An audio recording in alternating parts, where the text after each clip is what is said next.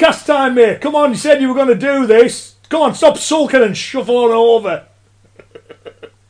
Right, headphones on, take a seat. Oh, that's right, you can't sit. All right, stand there then, see if I care. Oh, come on, there's no need to be like that. You know what I mean? Put the cards down, let's get on with it. Let's bygones be bygones. We're going to be professional, right? Nah, that's not how it's going to work, Bob. No, come on. Bob, get off.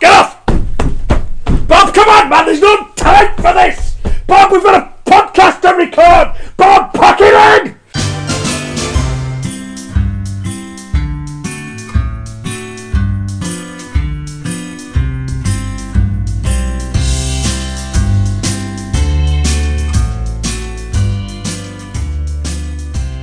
Hello everybody, welcome to the bumper end of year 2021 podcast.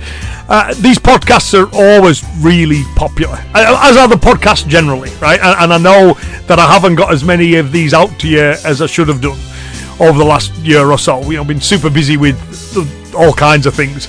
But I will make sure that I'll redouble my efforts. Hopefully there'll be more podcasts in 2022.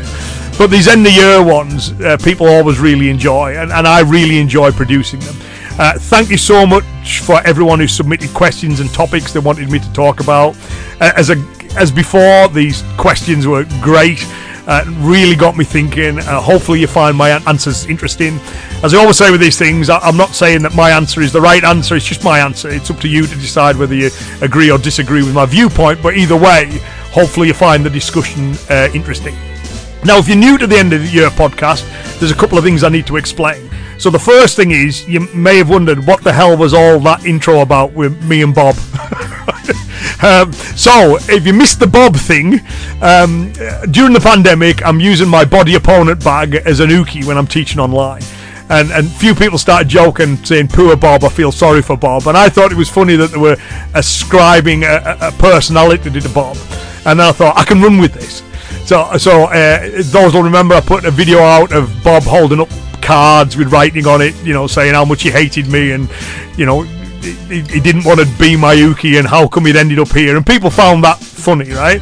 And because they found it funny and started to sympathise with Bob, I thought, I can't have that. I can't have them sympathising with Bob.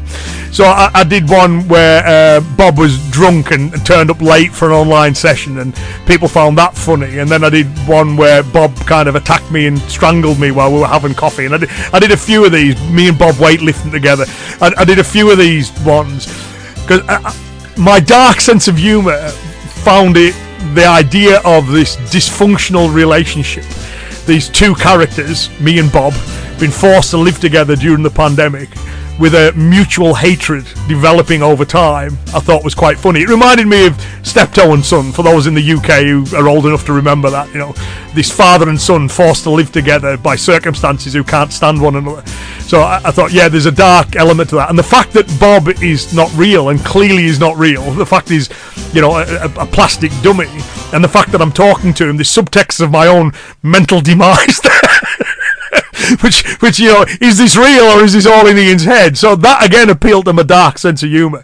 So people seem to have really enjoyed those. In fact, you know, when I've started travelling again as the pandemic ceased for doing seminars, the amount of people have asked me, so how's Bob doing? I think it's just brilliant, right? Really like it.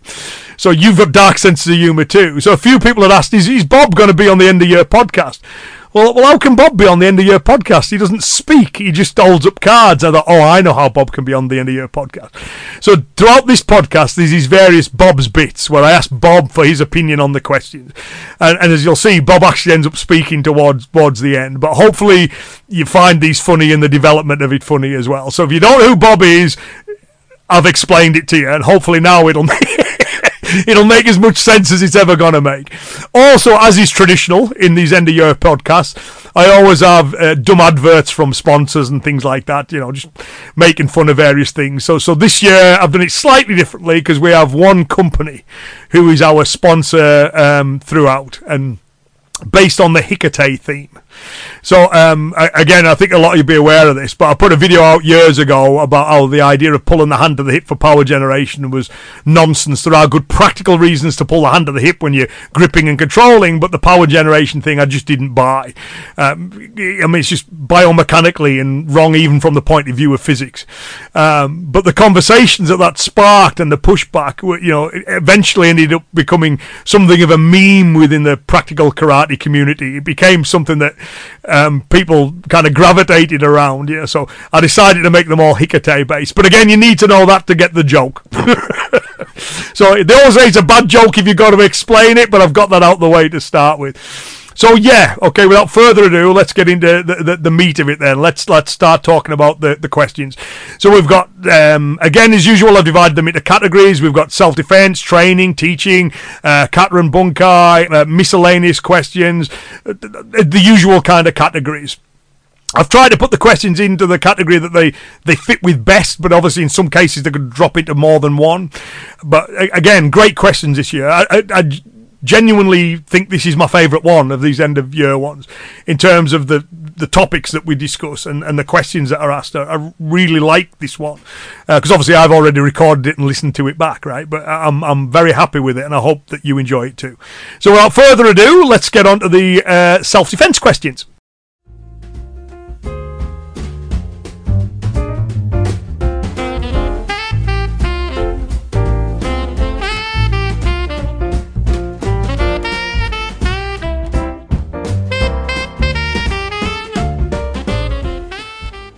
Let's start with the self-defense questions. The first one is from Daniel Marino. If you don't know Daniel, you should be following his stuff on YouTube and elsewhere. But the Nahanchi Project, excellent stuff on kata bunkai and how it should be drilled, really good. So make sure you're aware of that. And Daniel's question is, how can we limit our practice to make it safe while avoiding creating bad habits for fighting and self-protection? What can we do to create the muscle memory that will help us survive a criminal attack? Drawing directly from Jeff Thompson on these questions. It's a really interesting question, that, and it's more complex than I think a lot of people give it credit for, because we are always making some compromises in the name of safety, and if we're making no compromises at all, then that's no longer realistic training, that's a real event. People will get hurt and traumatized through that, and obviously that's what we're trying to avoid, so creating more dangerous situations to expose our students to isn't the best of ideas. So we make these compromises, and then what we need to do is firstly shine a bright light on those compromises so the students are fully aware they are there. So to give an example, if we were doing a live drill, students are padded up, and you say to the students, right, control your punches. Well, that's a compromise that's been made there. And you need to point that out to them. Look, we're controlling the punches here for safety. Obviously, in real situations, in the interest of realism, we should be practicing hitting hard. Now, later on, what we'll do is we'll go on the pads. And then you'll say to the students, well, right, now what you're doing is you're hitting a pad, not a person. So, the accuracy, the placement, the fact that it's a pad and not a human body, these are all safety compromises too. However, we can now hit these things with full power, which is something we couldn't do before in the sparring. So I call this the training matrix, that the compromises we make in one drill are not the same compromises we're making in another drill, so that we develop all of the things required for effective self-protection. So the students will drop to these on instinct. And again, there always is that danger, of course, that if they're training with control when sparring, they may throw the punch with control in an actual situation. So we need to make sure our pad drills are such that realistic, that they put the students under stress, and they get used to that idea of when I'm under stress, I throw these big, powerful ballistic shots. But it is a tricky one. So that would be my key bits of advice: is make sure that everything that's required for a violent encounter is covered. They won't all be covered in the same drill, otherwise that would be a very dangerous, unproductive drill.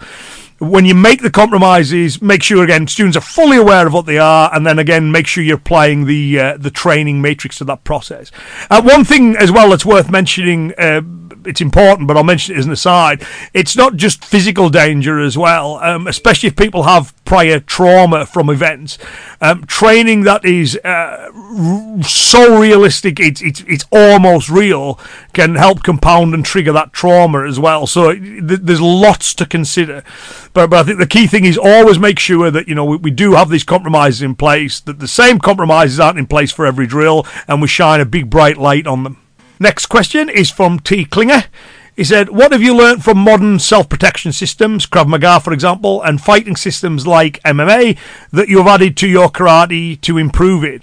Well, I've never studied either of those. I've trained alongside Krav Maga practitioners and MMA practitioners, but I've never formally studied Krav Maga or MMA, so I really can't answer that. In the broader thing of self-protection, I did and do obviously train with Peter Considine, who's a leading light in this, as one of my major influences, my main instructor these days, and also Jeff Thompson as well, of course. And one of the things I found quite early on, that the things that they were emphasising that were needed to be effective in a self-protection situation were the same things the old masters of karate were recommending you needed to have in place to be effective in a self-protection scenario. The need to have awareness, the need to preempt, the need to seek escape. There wasn't a thickness of a piece of paper I could get between the two. So what I found by looking at these self-protection systems, that the old school karate fulfilled that need for me. Now, I'm not saying that old school karate is the ultimate self-protection system. As with all things, you find the way that you like, but I like exploring the martial arts through the vehicle of karate. It's my preferred lens, if you like, through which to view the martial arts. I find it interesting and engaging, and because I find it so interesting and engaging, I keep doing it, so I keep getting better. But I can't say I've learned anything directly from them. I think, when we look at like MMA as well, one of the great things about MMA is that it's innovative. It will happily evolve, and if something's working, they'll have it. They'll bring it in. No one ever goes, that's not traditional MMA. If it works, they start doing it, and that was what used to happen in karate. That's what should still be happening in karate today. And of course, the great thing about MMA is they test everything. It's always done with that element of live practice, which again I think is something that the traditional karate community could learn a lot from. Again, that testing needs to be relevant. A lot of MMA practitioners are fit young people with, no health issues. And if you're teaching someone in their 60s and 70s or someone who has pre-existing conditions, you're going to have to modify that. But, there's definitely good things all systems do that we can learn to. But I couldn't point to anything specific because I've never specifically trained in those systems.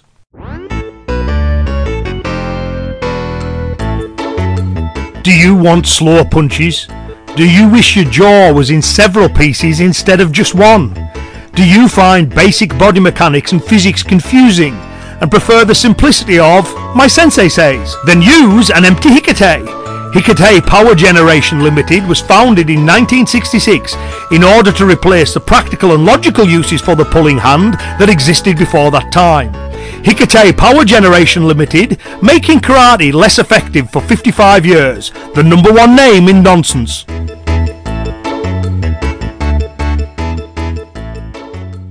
Next one's from Garth Gilmer. Garth says, how do we improve the level of discussion around self-protection, especially for those who are neither young nor athletic? Combat sport coaches seem to bring one load of baggage and traditional martial arts another. Discussion on social media seem to make this worse, not better.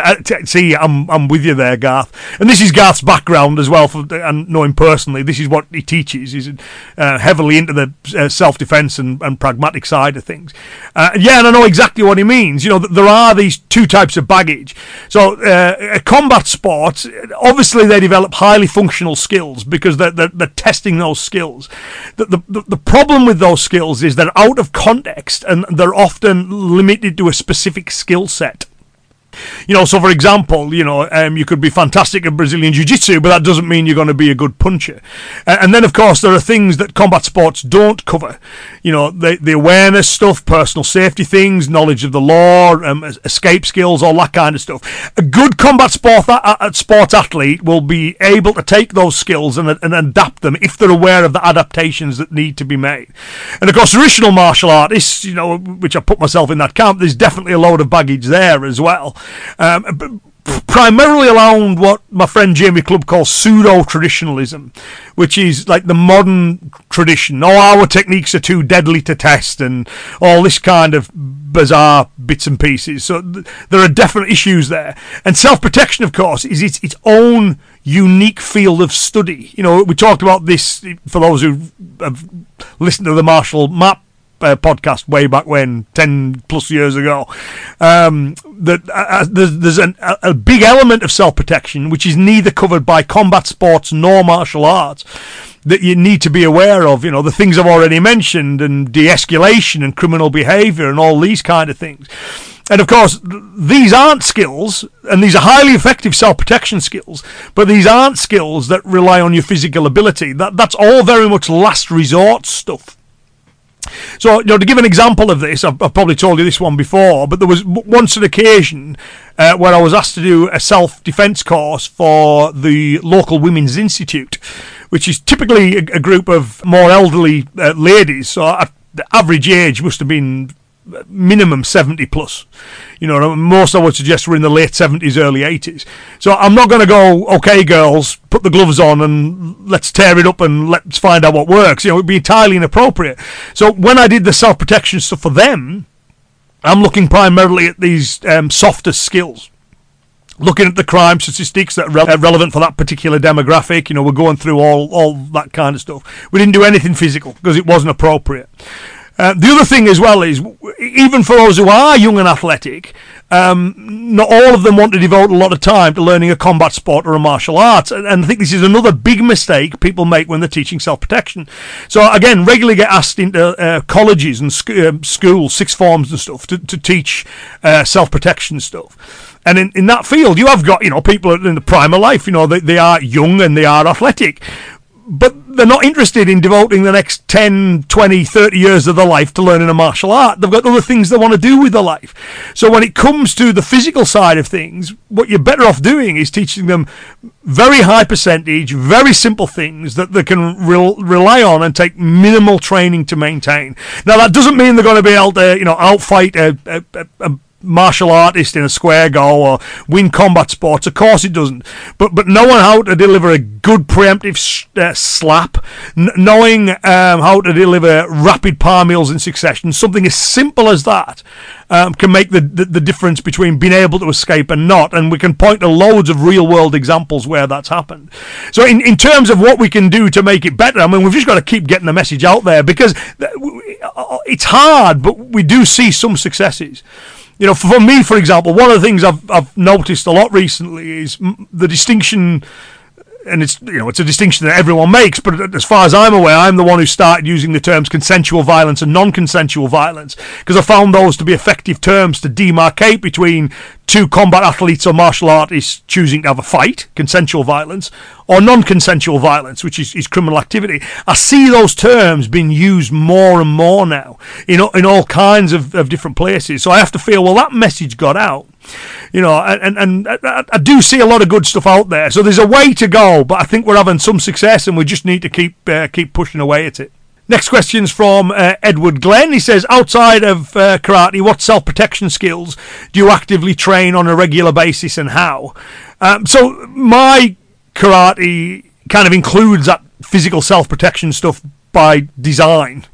So we're always drilling scenario-based stuff. We're always drilling escape skills, protecting others, preemptive striking, escaping from groups. That's part of the karate. So I accept that for some, depending on how they define karate, it may not be, and they would need to train those things in addition. But those things are part of the karate that I do. The other thing is, as well, is like sometimes it's not so much actively train them as actively do them. So I like to think, that I'm pretty aware of my surroundings. I'm constantly keeping up to date on the latest crime stats and figures. I spend a lot of time researching criminal behaviour, way more time than I watch seeing who's won the latest UFC or MMA bout. You know, it's criminal behaviour that I tend to more time looking at. So I'm fully up to date with that side of things. And then, of course, it's just how you live your day-to-day life. You know, I'm very conscious of my home security, my mobile security. I'm not paranoid about it. I'm aware of the level of the risk. You know, I don't live in Fort Knox. I don't walk outside wearing a stab vest or whatever every single day, because that would be psychologically unhealthy. But I do take sensible precautions on a regular basis. I'm also someone who travels a lot. So when I travel, I tend to research the areas that I'm going to, make sure I'm aware of what's what, especially if I'm going to be solo and on my own. So it's a lifestyle thing. That self-protection is fully built into my karate and is also been built into my lifestyle. Doesn't mean I'm invulnerable, doesn't mean I'm undefeatable. You know, just like anyone else, I could do all the right things and still find myself in the wrong place at the wrong time. But I actively do those things as well as actively practice them inside my karate. Again, I think it's worth emphasising, never to the extent of paranoia, because that in itself is harmful. Sometimes the fear of crime can be harmful in and of itself. So you do need to find that happy balance where the precautions you're taking are relevant to the threat, mitigate that threat, but are still allowing you to lead, you know, a fun, happy life where you're not looking for criminals under every bush. Bob's Bits. Bob, do you have any thoughts on the last one? You agree with me entirely because I'm a straight-up legend. Well, that's very kind of you to say, Bob. Bob, that is what it says on the card, and you can wiggle it all you want. I think everyone listening will know that you always defer to me on such matters. Calm yourself down. Let's move on to the next question. Bob's Bits. Next one's from Jonathan Brewster. Now, this one could have kind of fit into another category, but I think it's probably in its best place here. He said, you often say that karate kata are not intended for fighting trained fighters, but rather for self-defense against untrained but violent attackers. What then should the karate do against a trained assailant? So that's a really good question, right? Because you get that a lot. So people, there's an arrogance sometimes. I'm not suggesting for a second Jonathan's got this. I'm just talking generally. But there's an arrogance among martial artists that if someone is untrained, it means unskilled. Like, untrained simply means they haven't formally practiced the same martial art as you. I know, and I'm sure you know, some incredibly dangerous people who have never yet set foot in a martial arts dojo or a MMA gym or a boxing gym or anything like that. Right? They are experienced and learned and highly efficient at the use of criminal violence. And criminal violence has that specific objective. It's not about proving who's the best fighter. It's about causing harm to you for whatever motivations they have for wishing to cause you harm, whether that's physical harm, emotional harm, financial harm. That there's some harm that they wish to commit. And the most efficient way for a criminal to use violence as that tool is sudden, unexpected, overwhelming violence. It's not to stand off and have a square go with you. It makes no sense for them to do that. So even if this criminal was, let's say, you know, a highly trained Thai boxer, he still shouldn't, and probably will not, stand there and go, right, I'm involved in criminal behaviour, but I'm not going to use criminal violence. I'm going to use consensual violence skills. So put your guard up and let's go. That's not efficient for him to do that. You know, because you may have skills of your own, or as skilled a kicker and puncher as he is, you may be a really skilled grappler. His best bet is to use deception and intimidate you, overwhelm you with violence, overwhelm you with numbers, threaten you with weapons. So if the assailant is trained, it doesn't really make any difference because they're still engaging in criminal activity and your aim is still to get away from that. Now, the longer it goes on and if it degenerates into like a full-on tussle, then again, their fighting skills are going to play more of a part. But it comes back to the key idea. When you're in self-protection, situation, you don't know in a lot of times, sometimes you will, but in a lot of times you won't know what skills or experiences that other person has. He may well be a better fighter than you, so you don't fight them. This is why, you're looking to escape, not fight to a win. You're looking to use preemption to facilitate that escape. You'd use those escape skills. So it doesn't really make any difference whether the assailant's trained or not. When we're talking about untrained, which, as Itosu says in his 10 precepts, but we're just not talking about a consensual exchange with a single opponent in whatever context. We're talking about non-consensual violence where we're trying to escape that criminal. And if they're engaged in criminal behaviour, they will act in a way that's generally efficient for criminal behaviour, and therefore you need to act in a way that's efficient in protecting yourself from that criminal behaviour. It's like that old Funakoshi quote, you don't need to win, you've just got to not lose, and that changes things radically. Next question is from Martin Goffin. He said, we've had a few women join our club of late. My question is, how many club instructors actually listen to a female's point of view? It's normally what a male would do in an altercation, and how a female should deal with it. We have found a few women's points of view can be very different from males. See, and this is a really good point. It's unfortunately, the majority of martial arts instructors are male. There's plenty of really good female instructors out there, no loads. But I think if we were looking at the numbers overall, we'd conclude that most of them are male. And therefore, if they have experience of violence, it's going to be from a male point of view. And there'll be lots of issues you're not considering. So one of the things I think is really important, exactly what Martin's saying, is male instructors need to shut up and listen.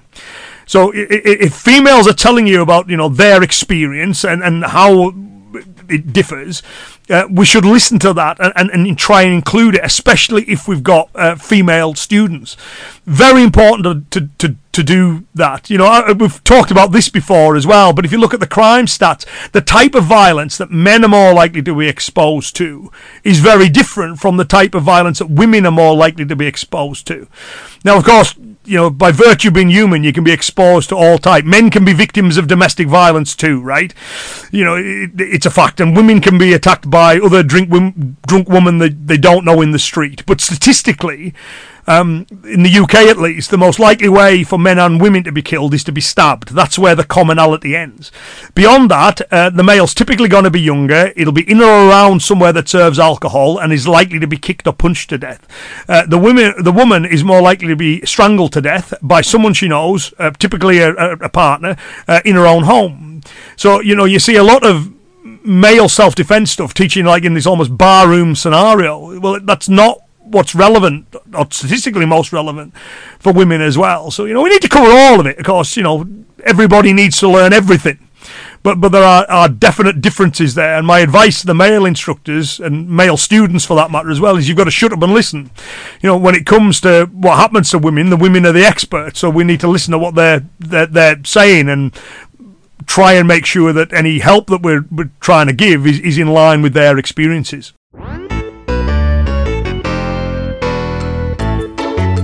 New for 2022 from Hikate Limited, our new and improved Hikate. From previous levels of 0 power, our new and improved Hikate delivers 5 times that. Don't understand the basic maths there? Great! New and improved Hikate is for you!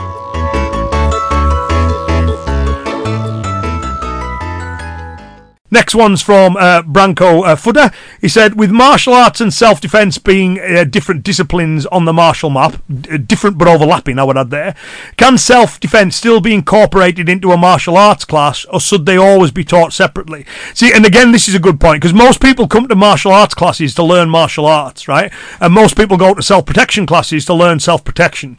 If you start teaching a kata, for example, or, fancy footwork drills, or takedowns and submissions, in a self-defense class, you're not doing self-defense anymore, you're doing martial arts. If people come to a martial arts class and you're there with your projector and your PowerPoint presentation and you're going through the ins and outs of crime law and violence statistics and keeping your home safe, again, that's not what people are there for. So we've got to make sure we do teach them appropriately. With the martial arts class, the big advantage you've got is you're going to have them for a much longer period.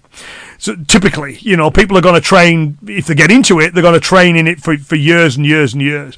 So we do with our very beginners, we do escape skills to start with. We do talk starting about the fundamentals of awareness. That's part of what we drip in at that level. And as they go through the grades and as they come to the classes, these elements are always interwoven into what we do. So if we start teaching the physics of preemption, we'll start talking about the law surrounding it as well, So if we start doing, lots of different drills, we'll talk about these wider supporting skills too.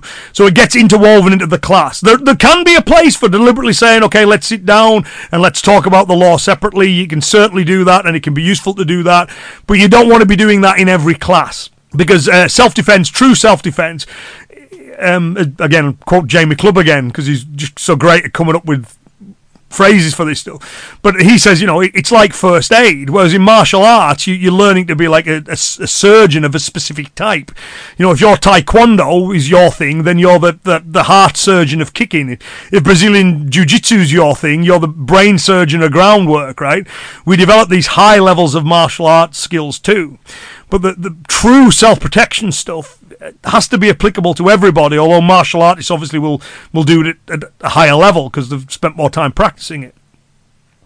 So it wants to be fully interwoven to the class. They should be able to get those fundamental self-defense basics in and have them developed to a high level and still have time to move on to all the other fun elements of the martial arts that we all know and love. Bob's Bits. So what are your thoughts on this issue, Bob? Oh, you've nothing to say. Well, fair enough. Bob, get off! Bob, put the card down! Look, it's fair enough you've got nothing to say. There isn't anything on the card, Bob, and the listeners can see that for themselves. Look, I know this is audio only, but people will still get it, Bob. Put it down, Bob, put it, Bob, off, get off! Bob's Bits. Next question is from David George. He said, in the self-protection space, there are a number of folks providing thought and content and instruction who have, due to the nature of their work, some degree of credibility, work the doors of a club, work private security, work law enforcement, etc. And that's great because they can verify their teaching with real-life experience. But I've never worked the door or in private security or law enforcement. I'm in my late 50s now. I could get hired for any of those. Can I even teach these subjects with credibility, or am I fooling myself to even try? So, again, it's such a great question. So the short answer is, yeah, of course you can. Of course you can. Now, so what we do need to teach self-protection properly is we need knowledge of how real violence works. Now, in those examples that David has given, they will give examples of how violence works, but it's not the same for every one of them. So law enforcement, the prison service, private security, door work are all different. And that doesn't even cover you from civilian self-protection, where you've got no authority as such, apart from what the law gives you to protect yourself, to use violence. And as we've mentioned previously, you've also got the domestic violence issues as well, which are an important part of self-protection instruction. But, if you work the door, you're going to have no experience of that. So you won't have it just by virtue of working the door. So what you need to be able to do is you need to be able to say, okay, what have people who've experienced this violence, what's the lessons they can tell us? Because no one has experience in all of it. You may have had 1,000 fistfights, but never had a guy pull a knife on you, or never had a guy to shoot at you. So you've still then got to go, well, okay, what of the people who've successfully survived been shot at or stabbed? What did they do? So nobody has enough personal experience in everything to be able to ascertain the validity of everything. Nobody does. Having some in some area is obviously advantageous, because there is always some crossover. But at some point, everybody has got to go, well, what are the people who've experienced this firsthand? What are they telling us? And then what we need to do is say, right, our training needs to reflect that. So if an individual doesn't have that personal experience, but they have talked to those that have, they've trained with those that have, they've looked at the research, they've got all that information, and their training reflects that, then they are definitely teaching self-protection in a realistic way. We need to learn from real life experience, which of course is what happens in the military. You know, if you think of soldiers and the preparation that they get, you know, they go into war fully capable of fighting a war, but they don't just drop them into a war and say, you know, if you survive, we'll see you in 6 months, let us know how you get on. By the way, that's the end the bullet comes out of. You know, what they do is they say, well, we've fought wars, we know what fighting this kind of war is like, and therefore we'll recreate that in training so they have these skills. And so that's what we need to make sure that we do. We need to make sure that our training and teaching reflects real life experience, even if it's not our own personal real life experience.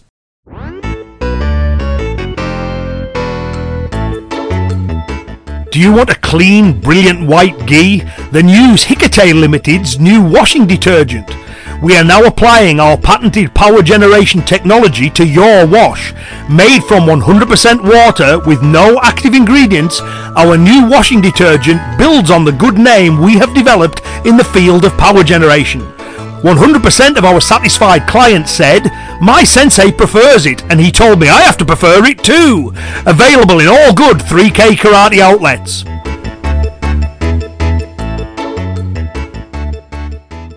So the next question, I don't have a name for it because it came from Instagram, but it's Forward Always Forward, which is a great Instagram name.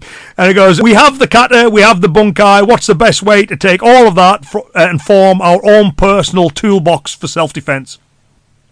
So the first thing is we've been talking about endlessly throughout this section, we need to make sure we've got those wider skills in place. The home security, the mobile security, the good personal security habits, the knowledge of the law, all that kind of stuff, which isn't within the kata.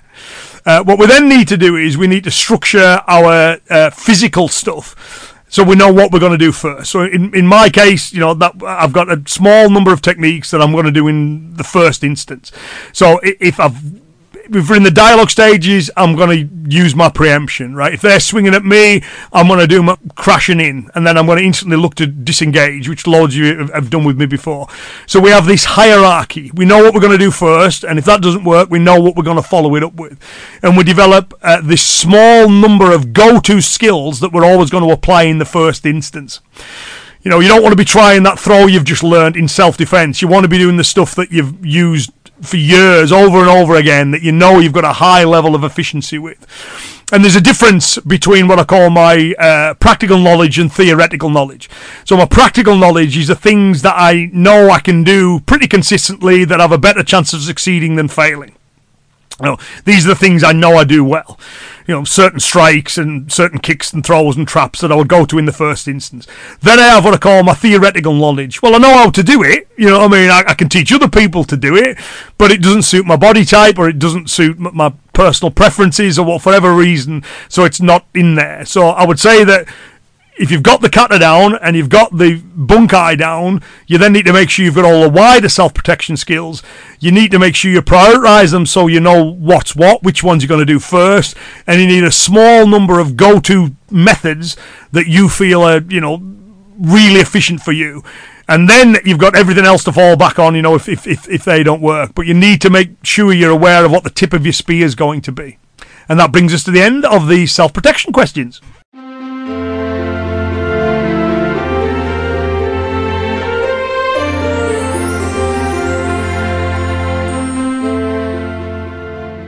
So we'll now look at the kata and bunkai questions. So the first one's from Matt from New Zealand. I've actually met Matt in Germany and the UK. So he's one of those martial artists that likes to travel. And Matt says, from what I've seen, your kata is pretty sharp. So I was wondering how much time you devote in class to actually practicing kata, and what level of nitpicking you get to.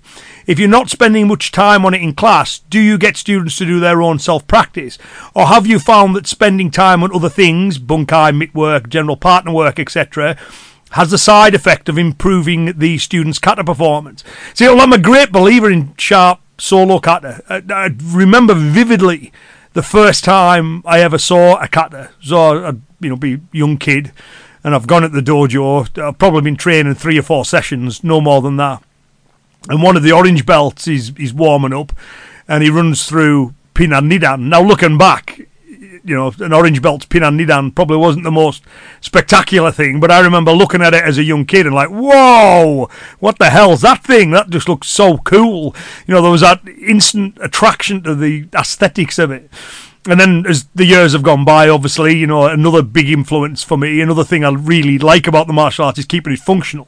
So that the kata and the functionality kind of blend it together, and which is why the kata bunkai has always been something I've always really enjoyed and got great value from. But I've always liked solo kata, and I am particular in my own kata. I've got training partners and students where we'll do kata for each other. They'll look at me do it, I'll look at them do it. We'll correct one another and look for those tiny little details. I'm really lucky that way as well, that I've had instructors who have done the same. And as we've talked about before, no one's going to win or lose a fight because, the hands, a millimetre in either direction. But I think developing that high level of body awareness is really important, and that's helped me throughout my martial arts. So even when I've gone to study different martial arts that I may not have any kind of background in, or it's quite dissimilar to karate, I can generally kind of get to grips with it quicker than most because I have that high level of body awareness. So once I've got in my head what my body should be doing, I can get my body to do it. That mind-body link is quite strong through the practice of kata. And I'm always impressed by my students doing kata as well. I mean, I should be right. If I wasn't, I'm not teaching them right. But whenever the group just rattle through something, I'll look at the spirit and the level of technique, and I'm really happy with that. But one thing we do is we learn kata over a longer time period than I would suggest most do. And the reason for that is because the bunkai is central to it. So what a lot of people do is, they do one kata for a grading, and the next grading they've got another kata to learn, then another. We don't do it that way. You have to learn the kata, and you have to learn the entire bunkai for that kata as well. So that obviously means there's more to learn, in addition to all the other stuff that we do that a lot of karate clubs don't do. So, for example, they don't do any kata for the first grading, for 10th kyu to 9th kyu. But from 9th kyu to 8th kyu, they do the first half of Pinan Shodan, but they have to do all 4 core bunkai drills that go with it too. And then they learn the second half of the kata for the next grade, and then they have to do all 8 of the bunkai drills that go with it. And we kind of continue that way, really. So by the time they get to Dan grade, typically they know the 5 Pinans and the bunkai for them, Nahanchi or Nahanchi Shodan, and they're probably by that point able to get through Kishanku too, although there's still some extra bunkai we'd want to be working on them with that. And typically for us, to get the black belt, we're talking 6-7 years for most students. So you see, we spend a long time learning the kata, but the trade-off of that is that they've got to be able to do the kata at a very high level, as well as understanding it in great depth. If they've only got half the kata to learn, I want those stances bang on. I want that front stance to be what it should be, that cat stance to be what it should be. I want those arms in the right position. It's never going to be perfect, because no one's is, but I want it to be of a high quality, and the higher the grade they are, the higher the quality I require. And I do enjoy, it's one of the reasons why karate is the right martial art for me. I like kata. I like the way it makes my body and my mind feel. So I like to train sometimes, depending on what I'm doing, early in the morning. So if I do weights early in the morning, I feel it for the rest of the day. If I do cardio early in the morning, I feel it for the rest of the day. If I do kata early on, it normally leaves me feeling energized and great. It just livens me up. It awakens something within me. So I like practicing kata, which is why my kata's, fairly sharp. I mean, back in the day, I used to, compete in kata competitions and used to do kumite too, but, in the kata competitions, I'd do pretty well. I'd got quite a few trophies here for my solo kata. I'm a bit older now, and I'd like to think my kata's higher quality, even if it's not as maybe athletically dynamic as it was. But yeah, you should have good kata. I think it's one of the negatives sometimes when people get into bunkai is they forget that you should still have good kata too. Kata without bunkai is pointless, but bunkai that's done badly because you can't control your own body and have no idea of alignment and structure and efficient movement, that's problematic as well. But Matt's point as well, that kata is the central hub for us of everything else we do. So our pair work is kata based, or at least a lot of it is, apart from the consensual violence stuff. Our pad work, a lot of it's kata based. So therefore, when they're doing the the pad drills, they're getting that explosiveness and that dynamic and stuff, and that reflects back into the kata as well. So it's that integrated whole. I think sometimes when people do that 3K thing, kata, kion and kumite, and never the three shall meet, practicing your kumite won't necessarily make your kata any better. But if you've got sparring that's kata-based, then it will. So I think that helps as well. But yeah, important to have good kata, very important. Bob's Bits. You've been quiet for a while, Bob. Any thoughts you'd like to share with the listeners? Bob, keep it still so I can read it. Ian is the best human being I have ever met, and his knowledge on these matters is unsurpassed. Bob, pack it in! Bob, don't walk off! Bob, don't walk off! Bob, come back! You're such a diva, Bob! Oh, okay, fair enough. Okay, Bob wants an electronic voice so he can speak for himself. Can somebody sort that out for Bob? Can somebody sort that out for him? Right, on to the next question.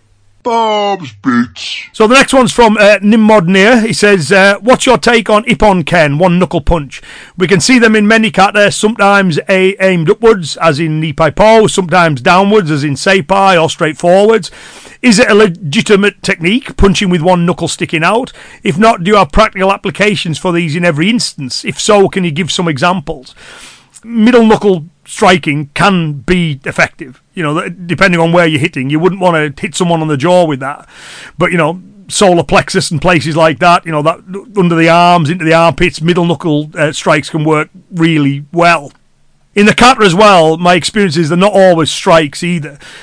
So, for example, the downward ones are often enemy grabs you dig it in behind the back of the jaw to push the facial nerve into the jaw. It's quite painful, and that will help turn the head, which will help break the release. You can also do ones where you dig it into the rib cage and vibrate up and down, which is kind of what we see in the end of like katas like Chinte and things like that.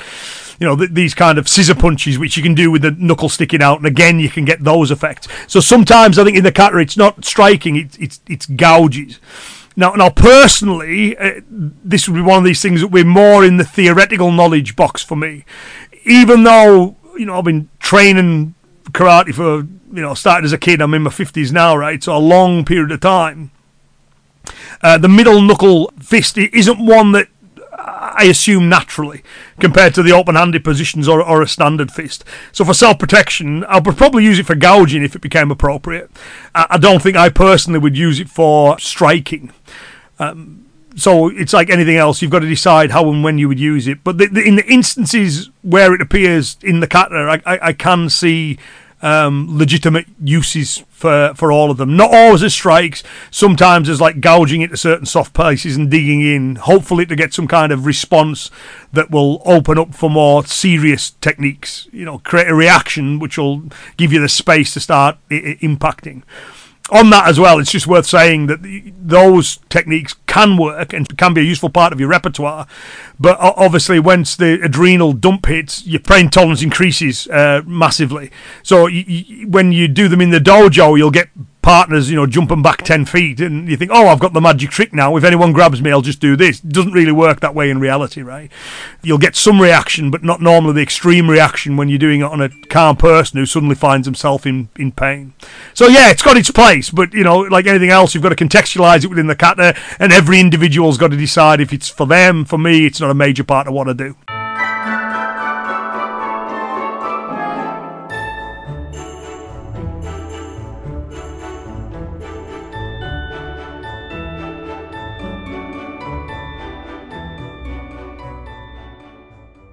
So the next one's also from Nimrod, another good question. He says, do you ever find yourself puzzled by a kata sequence, not being able to find a solid practical application for it over a long period of time? Do you have such sequences that you're still trying to figure out? If so, do you use placeholder bunkai in those instances? Bunkai that you don't feel is absolutely solid, but will go with it until you find something more suitable in the future.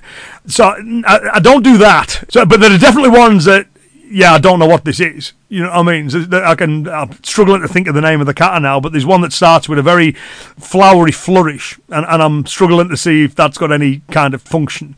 And certainly there's been others as well where it's taken me a little while to work them out. The one-legged standing spinny thing in Unsu, what the hell's that? Couldn't work it out. And then it dawned on me one day, it's an inner thigh throw. I've got it. It's dead simple. Go and apply it, practice it, works like a charm. It's super simple, but it took me a while to work that one out. So you do get ones like that, and I do have ones like that. I don't use placeholder bunkai. I'd rather say to people, I don't know. I'm unsure. I don't know what that is. At seminars, I'll sometimes get people asking, what do you think this is?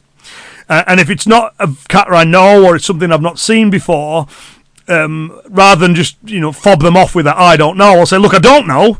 I've never seen this particular movement before, but these are some initial thoughts. If I was to start exploring this is what my first thoughts would be, and this is where I'd be looking. So hopefully it'll give them some avenues of exploration for themselves. But I would never go, yeah, this'll do for now. I'd rather teach nothing than something I found questionable.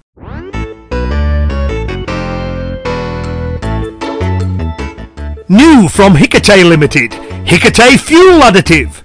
We are now applying our patented power generation technology to your motor vehicle. Take mass away from a punch to add power to it? Well, take fuel away from your tank to increase your miles per gallon. Your Hikate Fuel Additive Kit comes with one electric drill and one drill bit. Apply to your fuel tank, let the fuel drain away, and by the power of Hikate, your fuel efficiency will dramatically improve. Here's how it works. My sensei says it works. What more proof do you need? Apply Hikate Fuel Additive to your tank. You know it makes no sense, but do it anyway!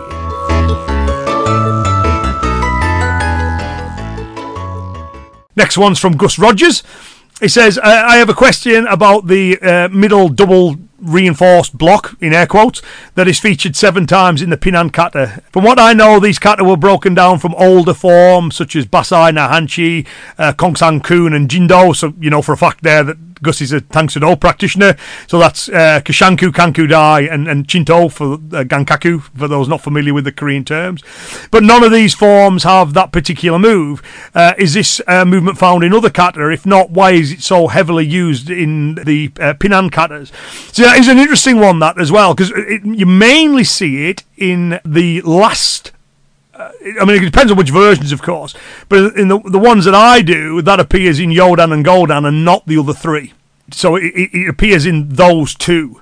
And my own take on the Pinan katas is that the first 3 form the foundation of the system. They deal with breaking balance, how to redirect limbs when they're not attached, how to deal with limbs when they're initially attached, and then Sandan deals, okay, we're grappling now, let's go.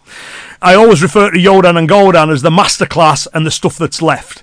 So that looks at less likely but still possible scenarios we haven't covered yet, and variations. So I see the closed fist variant has been a variation on the open-handed knife hand.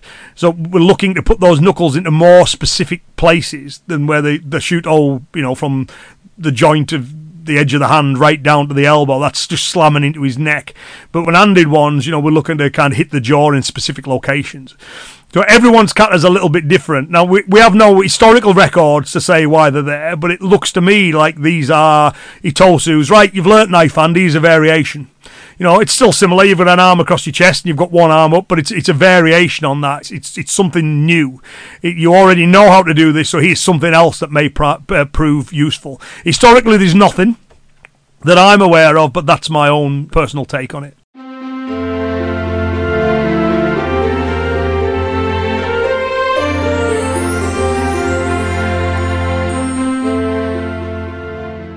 Next one's from Eric Paquette. He says, please give examples of kata moves that have been standardised or seem generic, lunge, punches, etc., and appear in multiple kata but have disparate bunkai.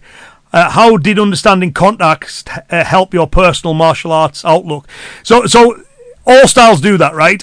So, and not across the katas too, right? So for example, if you look at the way that every single knife hand is done in Shotokan, it's the same. So same with Wado, same with Shitoryu. Here's another kata that came from another point in time, from another person, but has a movement in it that's similar to this one, so we'll do it exactly the same as the other one. So these movements have been standardized throughout the style variants and within the katas themselves as well. So sometimes there are examples where a common movement might have a differing function. So let's take Gidambarai. You know, Gidambarai is a good example. So there are times in the kata where I think you look at this, that's clearly an armbar. Wrist held, rotating the arm, the blocking, in air quotes, arm, pushing against the elbow to drop the opponent's head down that little bit to locate the enemy's head so you can deliver that strike there. So, you know, we clearly kind of see that in some scenarios. But there are other ones where the Gidambarai is a hit to the groin. There's other ones where the Gidambarai turns and you kind of grabbing the chin and doing a neck crank to unbalance or take over. So I think what's always really important, you need to look at the whole sequence. It's a little bit, let's liken it to handwriting. So the way you write your letter A and the way I write my letter A will be different. You know, our handwriting will not be exactly the same. But you don't know what that A means in the wider sense until you'll see what other letters it's attached to. And then you know, oh, the word, this is what's been said. And it's kind of the same with the bunkai. You've got to not just look at the motion, which will have been standardized, and that's not a problem in my view. You know, there's lots of different ways to do it, so pick one. They're all functional. But in terms of understanding how that one fits within a given context, you've got to look at the movements before it and after it, and then decide how it would fit within that context.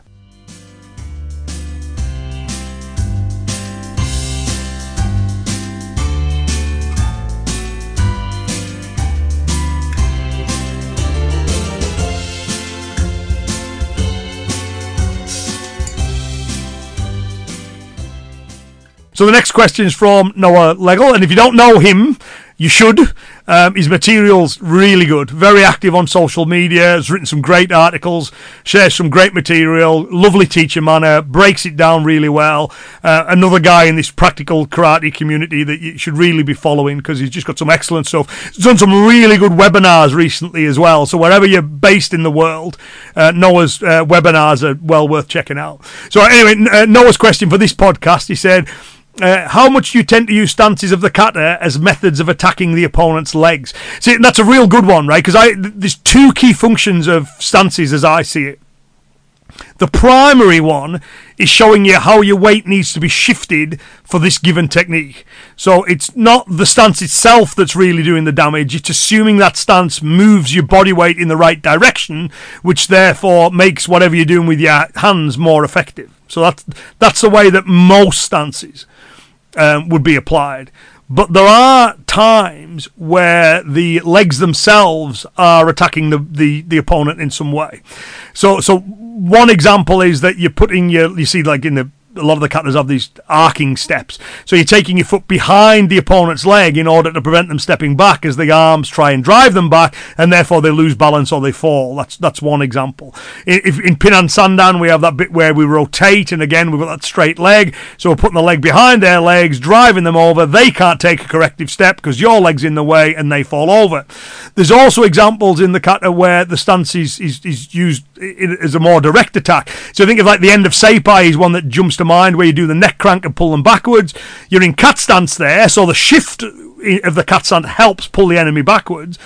But the fact your lead leg is there with the heel off, that knee pointing up, means that the opponent's spine will be pulled onto that onto the knee there. And there's also examples where I can think of in Pinan Nidan, there's another where you push on the opponent's face for the Gidambarai that moves 90 degrees, and that drives them down, and the lead thigh is there, so they land on the thigh, they're kind of bridged across it, which again is painful, but it also means there's that following strike you can deliver there while they're sandwiched between your thigh and the impact, and then of course they can slide off. So that kind of leaves them in a very vulnerable position. So I don't try to get every stance to attack the opponent's legs, but when I look in the kata context, I can definitely see a lot of instances where, yeah, that's what's going on. That the legs are being used here to attack in some way. Standing on feet as well is another example I can think of. So quite a lot. But again, I would say primarily the stances are about weight shift.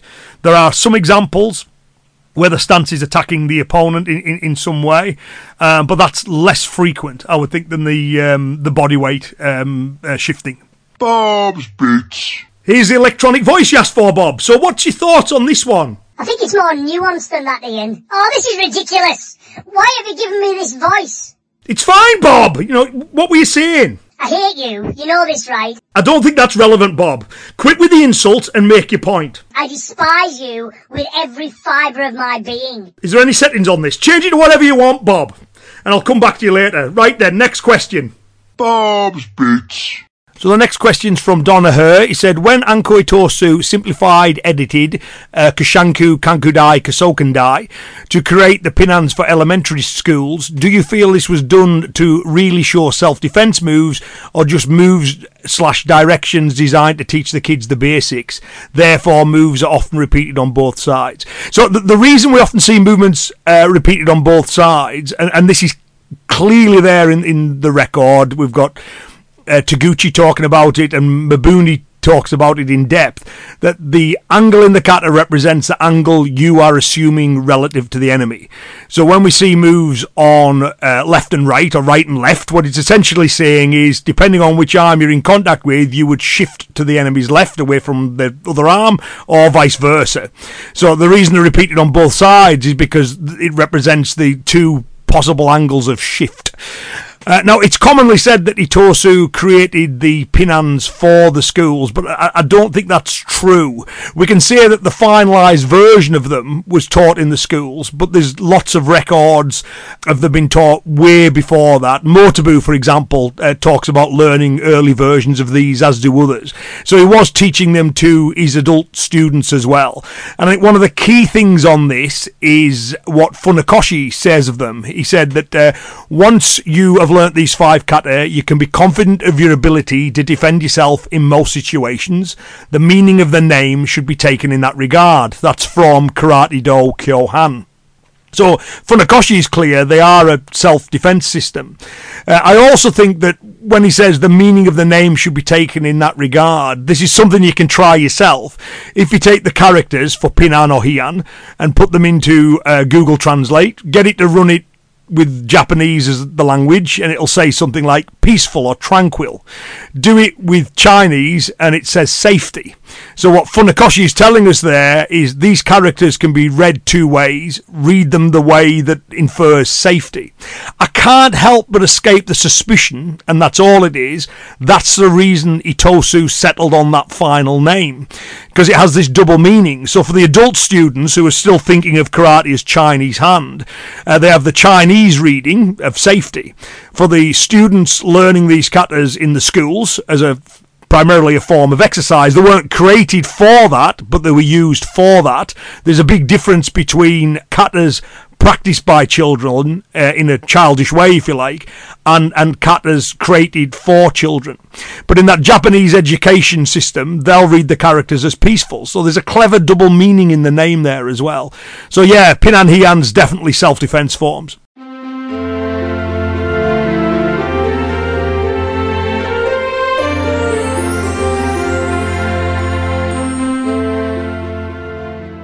So the next one's from Colby Pryor. He said, now that you're older and more focused on your long-term health, have you ever considered adding Sanchin or Tensho to your practice?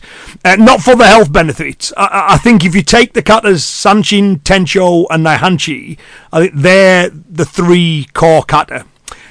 Which is what Miyagi said as well, that they're the kind of 3 core kata of karate. So I'm familiar with them. I don't practice them very regularly though. And in terms of health, I think the other katas would serve that better. So if I think of something like Kashanku, which has got quite a lot of movements in it, it's quite long, so there's a cardiovascular element to it, and there's lots of like dropping, lifting, pushing, there's lots of good movement in there. Therefore I think that is going to be more helpful in keeping me mobile and fit and healthy for as long as possible, as opposed to Sanchin and Tensho, which are quite short and not that physically demanding. So yeah, that would be my take on that one.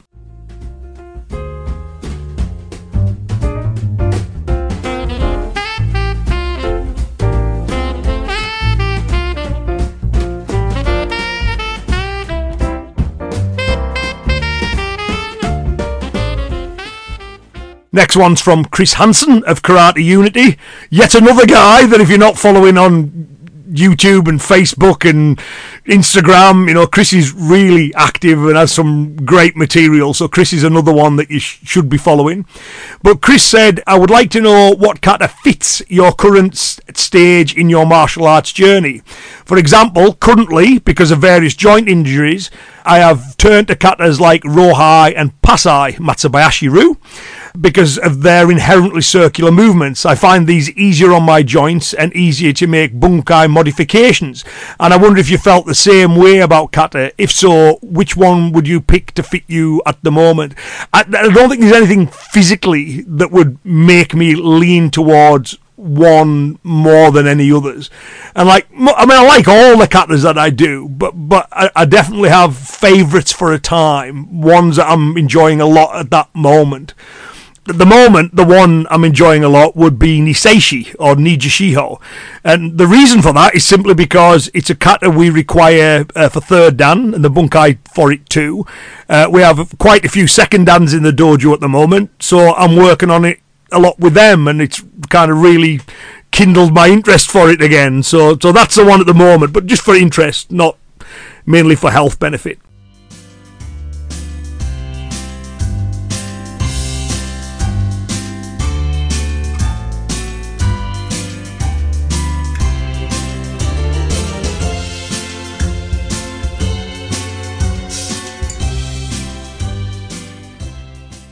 Next question from Pete Lee.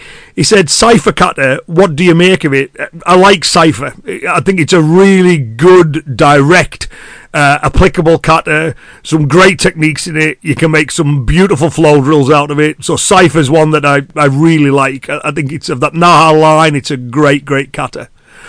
And then we've got a question from Lee Sims. Again, you should be following Lee's stuff as well.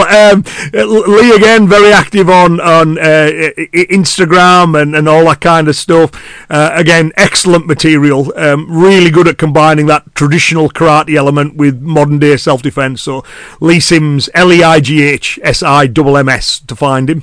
Another guy that you should be following because he's got some great material to share with you. So this is a really good question, this one. He said, how far can one deviate from the solo form of the kata technique sequence before your application, whilst perhaps effective, can't be considered to be the practical application bunkai of that technique sequence? So I think that's a really good one. So to give an extreme example, which you often see in 3K circles, they radically alter it. You see this a lot in kata competitions, where, you know, the movement's got an agiyuki, so they'll use an agiyuki to block a punch, and then they'll put a jumping, turning back kick on it, or a throw on it, and, okay, it's so different now, I'm not following it. You know, I can't see how that is bunkai for the kata. I think, though, we need to remember that the bunkai is there to illustrate a principle. So within the kata, it's not saying this is the only thing you should ever do. It's saying this is a good example of the kind of things you can do.